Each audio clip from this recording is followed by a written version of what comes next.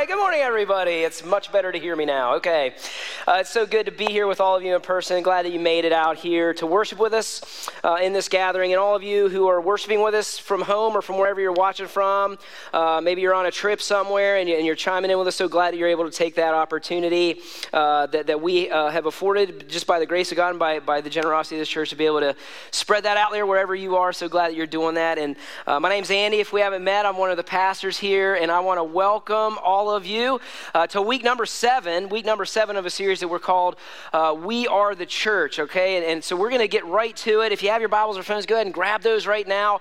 Let's open them up. We're going to be in Acts 17 today, Acts chapter 17. So as you're grabbing your phones or your Bibles and getting there, here's what we're doing. We're wrapping up this series, and we've been in the book of Acts, and so what we're doing is we're navigating this great book, and so we're going to be this week, next week, we're going to wrap up the series. And so here's what I want to say. If you're new or if you're visiting, and I just really want to recommend that to download and listen to all these messages in the series, okay? Because I think it's worth your time, especially if you're someone who is trying to figure out who we are as a church. If you're trying to figure out what is River Ridge about, and if you're also asking the question, like, what makes Jesus different? What makes Jesus different than any other religion? I think this series is worth your time. So go download it, go to riverridge.tv, go get the podcast thing, wherever you find those, and I think it's worth your time because we cover all of that in this series. And also, if you're here and you're a believer in Christ, and especially if you're someone who would say that you're a part of this church, that you would say, this is my church, River Ridge is the place I attend and give and serve and do all these things. I want to say this as strongly as I can without sounding super aggressive. This is required listening and watching for you, if that's you. This is as required as I can make it without like grabbing you or something. But I think it's really worth your time too if you're saying this is your church, because here's what we're answering. We're answering a huge question. What should a church be about? What should a church be about? And so we're navigating the waters of this great book in the church, in the book of Acts, and seeing what the very first church did and seeing what they saw God do when they got together and they prayed for God to show up in powerful ways. And he did. Like, he showed up in amazing ways. And we want to be a church who does that too. We want to be a church that sees God show up in amazing, powerful ways and to use us to see more people come to follow and also become fully devoted followers of Jesus by obeying his commands. So I'm going to tell you, believer in Christ who says this is your church, this is well worth your time. This is well worth your time if you would say this is your church. And I want to challenge you in this real quick, and then we'll get to it. I want to challenge you, man, not just to listen and watch, but to actually ask, okay, now how do I fit in with this? Like, where do I fit with this community of followers in the faith of Jesus Christ to be a part of this church and doing and seeing people changed by him? How do I fit in this? Because here's the thing, gang. If we can get a church of people, not just a few people, not just a leadership team, if we can get a whole church of people who are willing to apply God's word, apply what God has to say, apply what we've seen happen in the church, I'm telling you, we will see God do amazing, powerful things. And here's what I want to tell you. We've already seen it. We are a church who has seen God show up in so many ways. From when we started 12 years ago in a living room with 40 people to what we're seeing today, I'm amazed at what God has done. I'm truly amazed when I step back and look at what God has done through his church. And I want to tell you something. I hope you hear this and feel this in your spirit. He ain't done yet, everybody. He has some stuff in store for us as a church today, and I want you to be with us in this, okay? I would clap a little more if I were you, but okay, all right. He's not done yet, man. I'm telling you, man, he has a lot in store for this little place, on this little corner in the map of the world, man. He's going to show up. I just believe it, and that's my prayer. So I hope you really digest this stuff. More importantly, I hope you're challenged by what we're reading and seeing God do. Okay, so let's get to it. So if you haven't been caught up, I'm going to try to catch up a little bit and where we're at today without covering everything we've done in the last 6 weeks. So right now in Acts 17, where we are, we're about 20 years now past the death and resurrection of Jesus. We're 20 years in, and so between Acts 1 and 17, that's where we are. And what we're seeing at this time is the gospel or the good news of Jesus is being spread all through the regions, like all over the place. And as a result, people in all these regions, all these different countries are coming to a saving faith in Jesus Christ.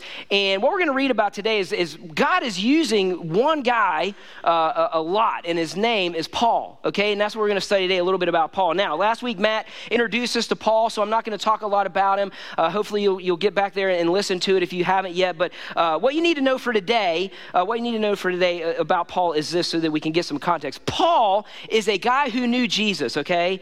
But it's not from what he read, and it's not how he grew up. That's not how he came to know Jesus, and it's not what he saw either. He did not see the death and resurrection of Jesus himself. He didn't see any of that. But Paul did have an encounter with Jesus, but it was about 3 years after the resurrection of Christ. And so now today what we're going to see is we're going to see this guy Paul who's been changed by Jesus, even though he didn't see him in person during the resurrection. He saw him 3 years later, but he's going to engage with a group of people who really didn't know much about Jesus or the Christian faith at all. And here's why I want to study this today as a church. Here's why I think this is a grace. It's one of my favorite stories in the book of Acts because it starts with a guy who didn't hang out with Jesus but was changed by him. And he's going to be telling a group of people who never heard about Jesus, but they're about to. And I love that because that's where a lot of us are.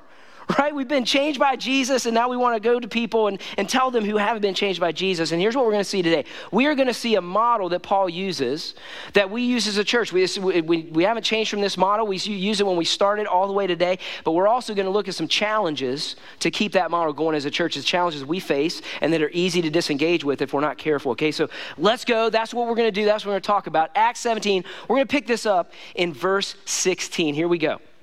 It says this, it says, now, while Paul was waiting for them at Athens, his spirit was provoked within him as he saw that the city was full of idols. Okay, so Paul is in Athens. That's where we're seeing Athens is Athens, right? Like we know Athens, that's the same Athens, okay? And so that's pretty cool to know. And so where we're at right now is he's on his second of 3 missionary journeys that he's going out and spreading the gospel, starting churches. But he's in Athens by accident. He didn't mean to get there. He wasn't supposed to be there. Something happened in a place called Berea, and he actually got chased out. He got threatened, and so he was kind of running away. So now he's caught. He's in the city. He's in Athens by accident. He's waiting for his friends to come and get him. And here's Athens, just real quick. So back then, Athens was like the epicenter of culture and architecture and art and all that stuff. Like all of the leading philosophers and artists and the big names of those people, like all of those folks lived in there. All the intellectuals were there hanging out. This was the place of Socrates, Plato, Aristotle. It was current. It was, progressive. And the art and architecture there was probably unrivaled compared to any other place in the world, okay? And I don't know if anybody's been there. Has anybody been in Washington, D.C. when the cherry blossoms are in bloom? Anybody ever been there where you actually see the cherry blossoms? I lived in D.C. for 2 years, for a couple years, and I'm telling you, there is nothing like going there and seeing the monuments and all the marble statues and all that stuff in this sea of pink leaves and the cherry. I'm telling you, it's so picturesque. It's so beautiful, and that's the way I picture Athens being like that pretty much every day at the time. And so we have Paul walking around here. He's kind of here. He's waiting for his buddies. He was there for a couple days, and he's walking around here. And it says this, though, that in all of its grandeur, like in all of its splendor and all of its beauty and architecture and all these things, it's just so beautiful. As good a place as this seemed and sounded, for some reason we did not see Paul really appreciating it as much as it says his spirit was provoked. It says actually he was disturbed. Like he was really disturbed. And the reason why is that it was said about Athens, this is what it was said about Athens, that there were more statues of gods in Athens than there were of people. There were more statues of gods than there were people. And so, it was famous and beautiful and it was tolerant to any and every belief known to man. It's really interesting to think about Paul as he was encountering all of this and like what captured his heart. Like what captured his heart? Was it the art? Was it the scenes? Was it the views, the sculptures? And all we could see is this. This is what captured his heart. He looked around and just said, this place is full of lost people. Man, it just hits me. He's like, this place is so lost. They need Jesus. This is what all he could see. He just saw through that smoke screen of beauty and the veneer of all this stuff, and he just saw the place for what it really was, lost. And so now he had to do something. He couldn't just sit there and wait for his buddies. So let's keep reading verse 17. It said this. It said, so he reasoned in the synagogue with the Jews and the devout persons and in the marketplace every day with those who happened to be there. Some of the Epicurean and Stoic philosophers also conversed with him. And some said, hey, what does this babbler wish to say? Others said, he seems to be a preacher of foreign divinities because he was preaching Jesus and the resurrection. Okay, so Paul, again, he comes in. I just picture him just leaving the docks one time. He's like, I got to do something here, man. So he starts to talk. And so he goes and he couldn't help himself. He goes into the synagogue and he talks to the Jewish leadership in the synagogue that was there. And if you've been following the reading plan, which I hope you have been, if you've gotten up to this place, what you're going to see in the couple chapters before chapter 17 is Paul actually follows a pretty good pattern every town that he comes to. And it's he follows it pretty pretty much consistently to this point. He gets into town, he goes to the synagogues, he teaches and talks to the Jewish leaders because he's Jewish, and he's like, you know me, and he talks to them, and then they convert, they start a church, and then they reach out to the community around them because they are known by that community. But this is different. This is the first deviation that he makes that we see in chapter 17, and that he doesn't just go to the synagogue, but it says that he goes public. That he goes out to the market, he goes out to the square, and he starts talking to all these people. And now what we see is these two main groups of philosophies outside of the Jewish circles. These are not Jewish people. There are these two philosophies that come to like start interacting with Paul, okay? And it's two groups of people. One group is called the Epicureans, right? Now they followed a guy, and I want to talk about this real quick. They followed a guy named Epicurus, and he had been around. He was born in like, I don't know what year it was. He was born in like 342 BC. So he was around way before Jesus was born, 400 years before Jesus. And here's what they believed. They believed that everything's by chance, it's all random, like there's nothing like, nobody was in charge of anything. And so they also believed there may be deities, but they don't care. Like the deities don't really care, and so it's just like the afterlife was not, just live it up now, man, be happy, pursue that stuff, just be happy. That's basically what their philosophy was. And then the other group was called the Stoics. The Stoics, now they followed a guy named Zeno. And Zeno was around about the same time as the other guy, Epicurus. He was around the same time, so hundreds of years before Jesus was born.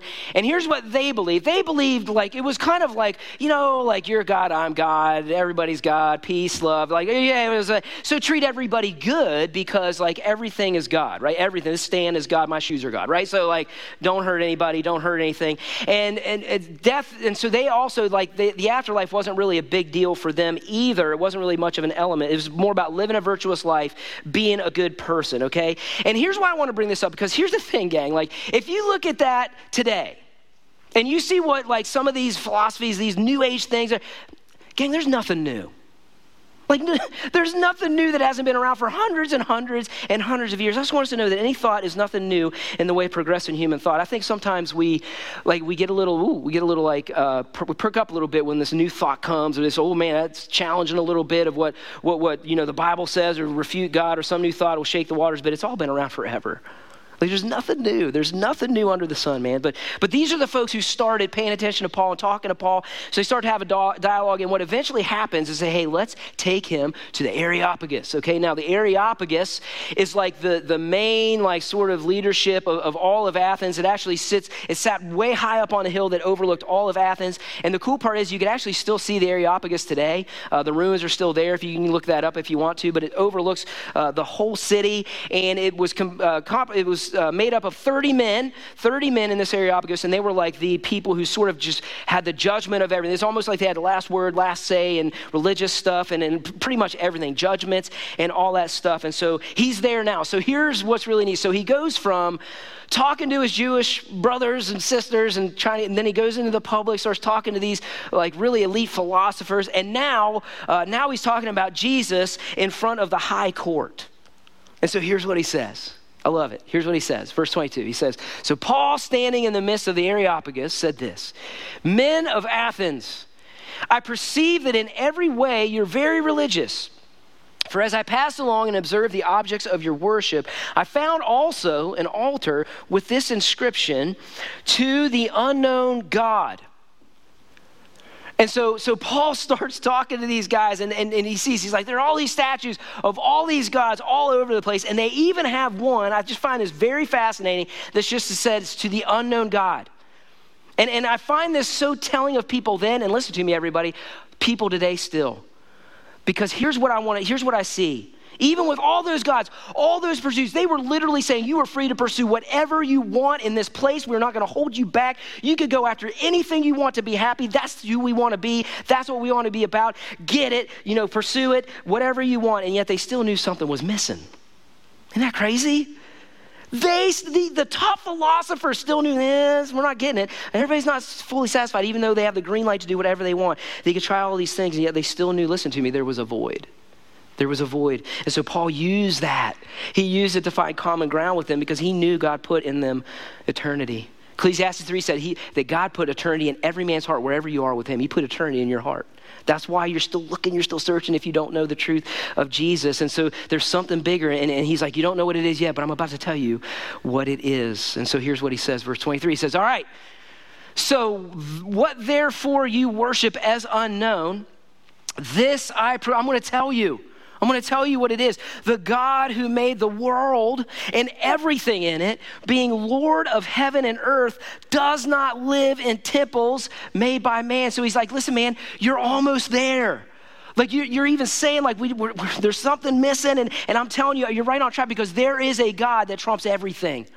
There is a creator God of the entire universe he's real. He's real, and he's not a God that you put on a statue. He's not a God that you could fit in a temple. He's way bigger than that, and I think that's why you still have this yearning, this longing, this statue to an unknown God, because you know you're missing something. I'm here to tell you what's missing. There is a God who is way bigger and better than any other statue or temple or thing that you have. Nor is he served by human hands as though he needed anything, since he himself gives to all mankind life and breath and anything. So he says, man, now think about this. Even if there is a God that I'm telling you about, he doesn't need anything from you. If he's that big, he doesn't need anything from you. You know, you're going to these altars and you're lighting incense and sprinkling saltines all over to appease the God and all that stuff, and, you know, laying down kebabs and all this stuff. Like, he doesn't need anything from you because this is a God who gives you everything you need. I'm telling you, that was different than what they've ever heard. And then Paul says, he goes, now, the time is now, everybody. This is what he's saying. God has done something. God is doing something right now. And so pay attention. And they were listening. They were listening. Verse 31, it says, because he has fixed a day on which he will judge the world, the whole world, in righteousness by a man whom he has appointed. And of this he has given assurance to all by raising him from the dead. And so Paul goes, here's what this God did. Here's what he did. He sent someone, he gave us a man. And at that point, they knew who he was talking about. They knew he was talking about Jesus. He could not shut up about Jesus in the markets, in the public places, in the area. He couldn't stop talking about Jesus. And so he was talking about Jesus. And he said, God gave us someone, Jesus, who was so powerful, who was so wise, who was so amazing and so great that he is the one who will bring justice to this world. He is the one who's going to make everything right with all people, not just this region of people. Everybody's going to be made right with this God. He came to fulfill God's plan and to fill that void that you know is there. That longing you have for meaning is going to be filled. And then Paul says something that just stops everything. He says, and God has given us proof because he raised him from the dead. He raised him from the dead, and people saw it. And I'm here to tell you, I've been changed by it. I've been hanging out with those people. I didn't see the resurrection myself, but I'm telling you, I've been around the ones who have, and I had an encounter that I can't explain myself about Jesus. I can't explain it. I could tell you about it, but you wouldn't believe me. I'm telling you, and I'm here to tell you, there is a God who is bigger than anything you could ever think. He is a creator of the world and the universe and everything in you, and there is a Jesus who came down to die for you and make you right with this God and prove that Jesus is it. Now, if you're here, if you're here and just saw what we saw about Paul, if you're a Christian, how great is that? How awesome is that how Paul said it? How inspiring is it? How motivating is this to see what Paul just did? Because, man, within a little paragraph there, I don't know how long he was up there saying it, but I'm telling you, man, like, he might have been a little longer than I am normally. I hope he is, because then I have him to point to. Anyways, but he addresses the crowd, presents the problem, gives the solution to us in Jesus Christ. It's awesome. And so here's what I want to do real quick. If you're taking notes, go ahead and get them out, because I want to see three things that we see about Paul that I think are very important for us as a church and important for us in the ministry that we are called to have in the name of Jesus Christ. So I just want to see three lessons we get from Paul here and talk about it a little bit. Here's the first lesson that we get from Paul.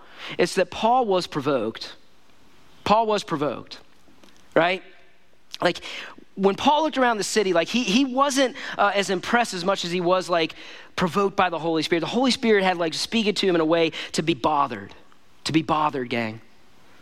And gang, listen to me. Like, I wonder if we become immune to what's happening around us a little too much. Like, I wonder if we're just a little too accepting of what's happening around the world. And I just wonder if some of us, we need to be a little bit more bothered than we are. Like, just a little more bothered by the things we're seeing, a little more grieved about what is happening. I know that for me in my spirit, when I read this, I'm like, I need to be a little bit more bothered, man.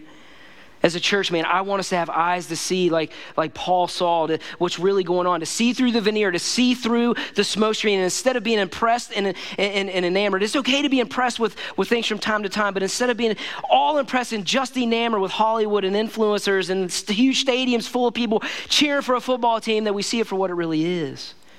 That we see a whole bunch of people just misplaced worship, everybody. That they're looking to worship something, and that's what they're like kind of worshiping, and it should grieve us a little bit. We should be in those places going, oh my gosh, this is just full of lost people, like putting their worship on this thing that's not even close to what deserves it, and that we see it for what it really is, that we see people and teams and events getting more glory than God in heaven does, and it should bother us a little bit. It just should bother us a little bit because it exposes the longing, the need for that one true God of creation.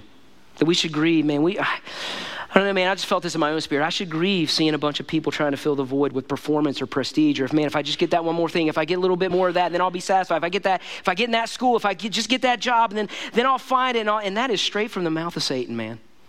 Because you know as well as I do, man, you can get everything you want and still have a void in your life. You can still have that thing that's empty inside. Because the truth is, we can only fill that void with a person. You can only fill that void with Jesus. Jesus is the only thing that could do it. Everything else is going to lead to frustration. And so maybe there's some of you right now, right here, watching or listening, and you felt that and you didn't know. You couldn't put your finger on it, but right there, I think the Holy Spirit might have just done it for you. That's what you've been doing. You've even tried religion and it's not working, and all these things, maybe that's what it is. And I'm telling you, some of you are out there, and here's what you need. You need a relationship with Jesus Christ, the Savior of the world. You don't need religion. You need a true relationship that he came to put on you through what he did for you to get you right with God. That's what's missing. That's what's missing, I'm telling you. So we get provoked. That's the first thing we see. But we don't get angry. We don't get angry and be like, oh, that's not what Paul did. Here's the second thing that we see Paul did. He found common ground. He found common ground. The key to this whole thing is how he approached the people. He approached the people. His approach is amazing, actually. He didn't start, I just love it, because I think sometimes we get a little, he didn't start by being like, you're going to hell. Oh, you're doomed. What is wrong with you people? Oh, your poets stink. He didn't do any of that, man. He didn't start by preaching judgment. He started by having a conversation with them and trying to find common ground. He said, hey, I notice you have a lot of gods around here. Do you know how much in control he had to be in his spirit? How just bothered he was by even just that thought? They're oh my gosh, all these other gods, they're just they were so offensive to him personally. But he knew that's not how he would approach the people. He was nothing but overwhelmed by the idolatry that was around him. But this is what the gospel does to someone. It doesn't shove something down somebody's throat. It actually says, I'm going to present the good news of Jesus Christ to anybody who's willing to hear it. And I want to find common ground to actually talk to you about it. Paul got on their level. He got on their level. And not only that, he even quoted their poets. He knew their poets well enough to actually quote them. And the thing is as he did that, listen to me, everybody, he never compromised. Never compromised the gospel, never compromised himself. And in short, with what he did, all he did was he became relevant to them so they could hear the gospel of Jesus Christ clearly. He became relevant, and he says it so clearly. He writes this in 1 Corinthians 9. He says, listen, for though I am free from all, I have made myself a servant to all, that I might win more of them. And he goes on to say, so to the Jews, I became as a Jew. To those under the law, I became as one under the law. To those outside of the law, I became as one outside of the law. To the weak, I became weak so that I might win some of them to Christ. And he says this, he says, because listen, man, I become all things to all people, that by all means, I don't want to leave this life thinking I left something on the table, that I might save some. I do it all for the sake of the gospel. I'm not going to compromise, but I will become who I can be to whoever I can be, so that I may share with them in its blessings. I love that. He was relevant. I think the word relevant is become a bad word in church. I say this a lot. I do. I think it's relevant. We shouldn't be, I don't think it's a bad word. If you think about it, if you look up relevant, here's what relevant means. It means appropriate, applicable, pertinent. The gospel is relevant, everybody, okay? It's pertinent, it's applicable, it's appropriate. And so I'm thinking the gospel better be relevant. I think some Christians here, without me saying any of this, and if you were there in Paul's day and you were a Christian and you saw Paul and you started listening to him, what he said, and you're like, and you hear him quote the poets, and you hear him sing the song they were singing. They were not about God. They were not about Jesus. I think if you're honest about yourself, I think there are some Christians that would say, man, why are you quoting their heathen poets, man? Get them. What are you doing, man? Why are you singing their songs? Don't be singing Johnny Cash to them. What are you doing, right? You're watering down the gospel by doing that. I don't know. Some people might say that about me. You joke too much, Andy. Why are you being so funny? This is serious, man. I don't know. maybe. I don't take myself seriously. Like for some reason, here's the thing. For some reason, God has arranged my life to be a punchline, okay? I don't know why. And so I use that, man. I just say, God, I'm going to use my punchline life as a bridge to someone to hear the gospel of Jesus Christ. And listen to me, I don't compromise one thing in the gospel for that. I don't take myself seriously, but I take the gospel seriously. We become relevant, man. That's what we do at River Ridge Church. The truth of Christ, here's the thing. The truth of Christ will never, ever change. The truth will never change. It will not morph. It will not evolve. It can't, and it doesn't have to, because here's why, gang. The truth is the truth. The truth is the truth. And so for us, we won't compromise that. But I'm telling you, we will change our style of worship if we have to. We'll take the choir robes off. We'll bring donuts in. We'll bring candles back if that's. I'm telling you, like all of that is on the table, and none of that is right or wrong. That's the point. None of that is right. This is incendiary compared to the most important thing. All we want is to be a place where we build common ground with people, so they can clearly hear the gospel of Jesus Christ and they can do something with it. That's what Paul did. Okay, we aren't compromising anything by this style of worship versus that style of worship, or wearing hats, or the lights that we do. Any of that stuff. Why don't we dress up the church? Why do we wear shorts and Crocs? I don't know. No, honestly, it's just like, we just do because I think for some people it just helps. It helps like remove a barrier that might be there with people. Okay, but that's not in our mission statement. Like, you're not going to see that in our vision or anything, like we exist to wear shorts and Crocs and hats. You're not going to see that. You're not going to see that, okay? Because here's what our mission is, man. We exist to help anybody and everybody take next steps in their journey with God. From coming to know Jesus for the first time all the way to growing and being obedient to him in your life to be made more like Jesus. That is what we want to be about. And so we get on common ground with whoever we can. Here's the third thing that Paul did. Paul shared the gospel. Right? Paul shared the gospel. Like that's what the whole driver was for him. He's like, I'm doing all of this so that I can present the good news of Jesus Christ. This was the core of Paul's message. It all centered around it's all about Jesus. It's all about Jesus. Paul was funneling all this to people for people to hear the difference. Man, he's like, I want you to hear the difference between religion and philosophy and the God of the universe and Jesus, man. And so he was able to do that. Because he said, man, listen, man, like religion and philosophy asks who is right, but the gospel asks who is Jesus. Religion and philosophy asks, okay, well, what is true? And the gospel says there was a real event. It really happened. There was a death and resurrection from the dead. It happened. You can't deny it. Religion and philosophy says, well, okay, what does God want from me? And the gospel says it's not about what God wants from me. It's about what God did for me in Jesus. He said, I want to do that. So Paul laid that out, shared the gospel. And it goes on to say, listen, when they heard about the resurrection, they all wept. They all believed. They destroyed all the idols in Athens. That's not what happened. That's actually not what happened. I hope you read your Bible. That's not what happened. Read your Bibles, okay? Because here's the thing. Here's what you would expect to hear if this is a made-up story. If this was made up, why wouldn't you say that? Oh, man, they just wrecked everything. They just got to cry. They were in a fetal position. They all believed in Jesus. It was amazing. And they held hands and they sang Kumbaya. This is a real story. And so here's what really happened. It says, now when they heard of the resurrection of the dead, some mocked. So they were like, really? That's where you're going with this, man? I'm out of here. And Paul said, it's fine. But others said, hey, we want to hear more about this. We want to hear about more. So Paul went out from their midst, maybe to talk more about them. But this is the part I love. But some men joined him and believed. They believed. And here's why this story is so great. That some believed.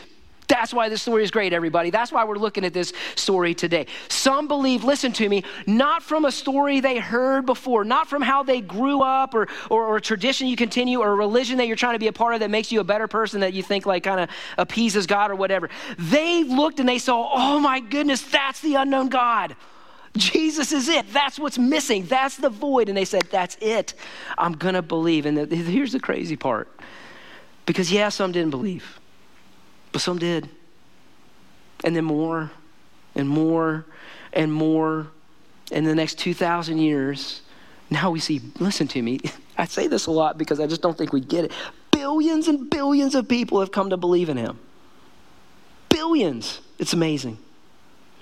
So, 3 things we do as a result of this. Here's I'm going to talk to River Ridge Church folks. I know a lot of people, but 3 applications for us as a church that I want to consider as a result of what we see here and the things that we saw Paul do. Okay, 3 things. Man, write these down or at least just remember them and know them. They're easy to remember. 3 things that we are going to be as a church as a result of this. This is our application. Here's the number 1 that we got to be. We got to be watchful now in all things. We have to be watchful in all things. We need to be ready. So here's what I want. I want to be a church where we are careful that we don't hold the torch of tradition over the sacredness of the gospel. You hear me? Like, we got to be watchful in that. Tradition's not going to save anybody. Jesus is what saves everybody, okay? Like, so we got to be watchful in that. And I'm not saying, listen to me, I'm not saying take the tree out of Christmas. Don't get your kids mad at me. I'm not saying to do that. It's okay. Like, tradition isn't bad, okay? But listen, we may take it to places that don't belong where it goes if we don't consider the gospel. We may take those symbols and the traditions to places that they don't belong. So put up the Christmas tree. All right, listen, we're still going to have communion. All right, I'm okay with wearing hats. Donuts will be back in the name of Jesus, okay? Donuts will be back, amen? Yes, they will be back, all right? But I don't know when, but they'll be back. But all in obedience to and pushing forward the gospel. That's what we're about, okay? We can't let the symbols become more sacred than the answer to life. You hear me? Amen, right? We cannot let any symbol be more sacred than the answer to life. Here's the second thing, that we be prepared to change. You got to be prepared to change some things. Right? Like, listen to me, I love y'all, but like, even for my sake, we are not here to make you comfortable Christians. I kind of want to be comfortable. That's the whole point of comfort, but we don't exist to make you comfortable in what we do. We got to be prepared to change whatever we need to change so that some come to know Jesus Christ as their Lord and Savior. So here's what I mean by this. Like, so the gospel never changes, but how we present it may change. We got to be okay with that. All right, so what we do is with every ministry possible, with everything we do, we want to be like this. With everything, like that's how we are. We want to be like this to say, all right, God, please guide us here. For though we are free from all, we want to make ourselves, a church, a servant to all. So that by the gospel that some may come to know Jesus as their Lord and Savior and grow in obedience to him, that we want to do that, put everything at the table for the sake of the gospel. The last 10 words of a dying church are this: we've never done it that way, we're not changing. That's holding the torch of tradition over the gospel. I'm not doing that. I don't want to do that. We're not doing that as a church. Here's the third thing. So listen, man. So we got to be watchful in all, right? That we got to be prepared to change some, but we're confident in one thing. Jesus. It's just simply Jesus. This is our confidence. And so we hold out the absolute truth of God, unencumbered, man. Like, we just hold that out for all to see and all to hear and all to take in, and let that just rest on whoever it wants to hear. And we want to make this as good a place to come as we can so that people can hear that. And we don't want to water it down. We're not about watering down the gospel. We're not doing that. We just want to present it in a way that you can hear the truth clearly and put the urgency and the need of Jesus in front of whoever needs him. And we believe that we could be at level with you while not compromising ourselves or the gospel at the same time. It's not easy, but I think that's why a lot of you are part of this church. Because you're like, no, that's where I want to be. I want to be in that mess, man. I want to be there with people. And so that doesn't mean that we're scared to offend people. I've said stuff up here that are definitely not like welcoming, because I'm about the truth. I'm about the truth. But we just take the gospel, we look at the scriptures, we look at what Paul did, and we say, how do we do that? I feel like that's a pretty good direction, right? What do we do with what he did? And we do it unashamedly and in the name of Jesus so they can hear the truth. That's who we are. Hopefully you see some of the whys of what we do. And you see the scripture that we hold to do that. So right now I just want to take a minute, just give us a minute to, just have a moment with God. So I'm just going to, you take your notes down, put your stuff down, just maybe however you want to sit there with God and just take a minute and be with him and to respond. Maybe bow your heads, close your eyes. And just sit and take this in for a minute, because I think maybe God's challenging some of us right now. And I'm just going to talk to a few of us right now in the next several minutes. Just have a moment with him just right now.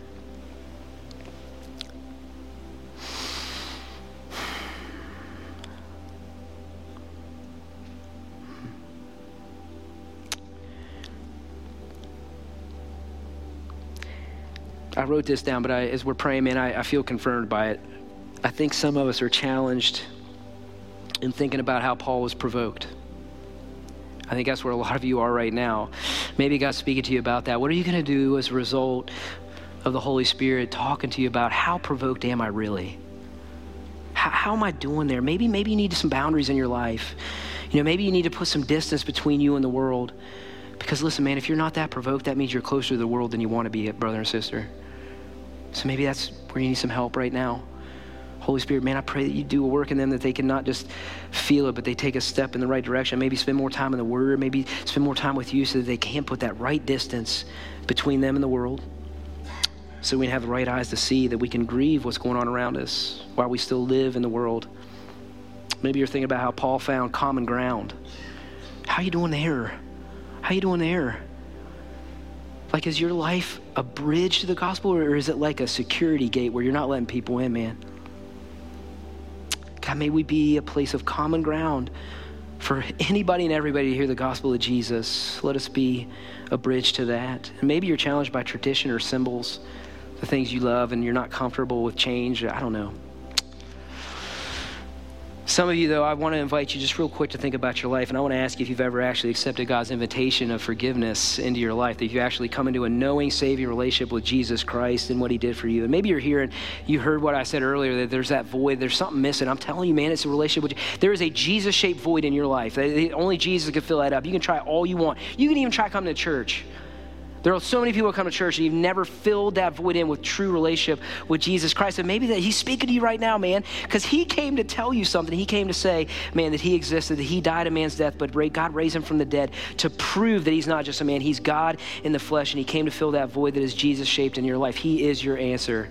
He is your answer. And so he's speaking to you. He wants to rescue you. He is the answer to your pursuits. He's the only one who solved that problem that all of us have. All of us have that problem. So that's why Christianity is so different. That's why Christianity is so different. Jesus didn't come to show you how to get to God. He was God. He actually came to rescue you. He came to get you. And every religion says do, but Jesus says done. Done. I died for you. I took every single sin, past, present, future for you. And I just want you to come into a saving relationship with me to get right with God. He paid your price. The price is death, and he took it. And so I want to give you an opportunity to receive that forgiveness and new life if you haven't. You need to surrender to God. You need to repent. And repent means you need to turn from your way and turn to God's way. That's a change, man, a changing in direction, and he'll take it from there, trust me, and it's the greatest decision you'll ever make. And so if that's you and you're ready to do that, you could just sit there and let the Holy Spirit guide you, but you can pray to make this your day of salvation. You can say, God, thank you for loving me. Thank you for making a way for me. Even though I'm stuck in my sin, Jesus came to pay the price of death for what that sin does for me. And so I accept his death as my death. And the exchange that is made is eternal life with you, God. I give you my life because of that. I surrender to you. Make me new. Forgive me. And now I will live the rest of my life for you. God, thank you for anyone who prayed that prayer. And God, help us as a church. Help us as a church right now in this moment to be provoked, to find common ground with people so that we could present the gospel of Jesus to anybody. And remember that we only put our confidence in one thing and one thing only, simply Jesus. We love you. Amen.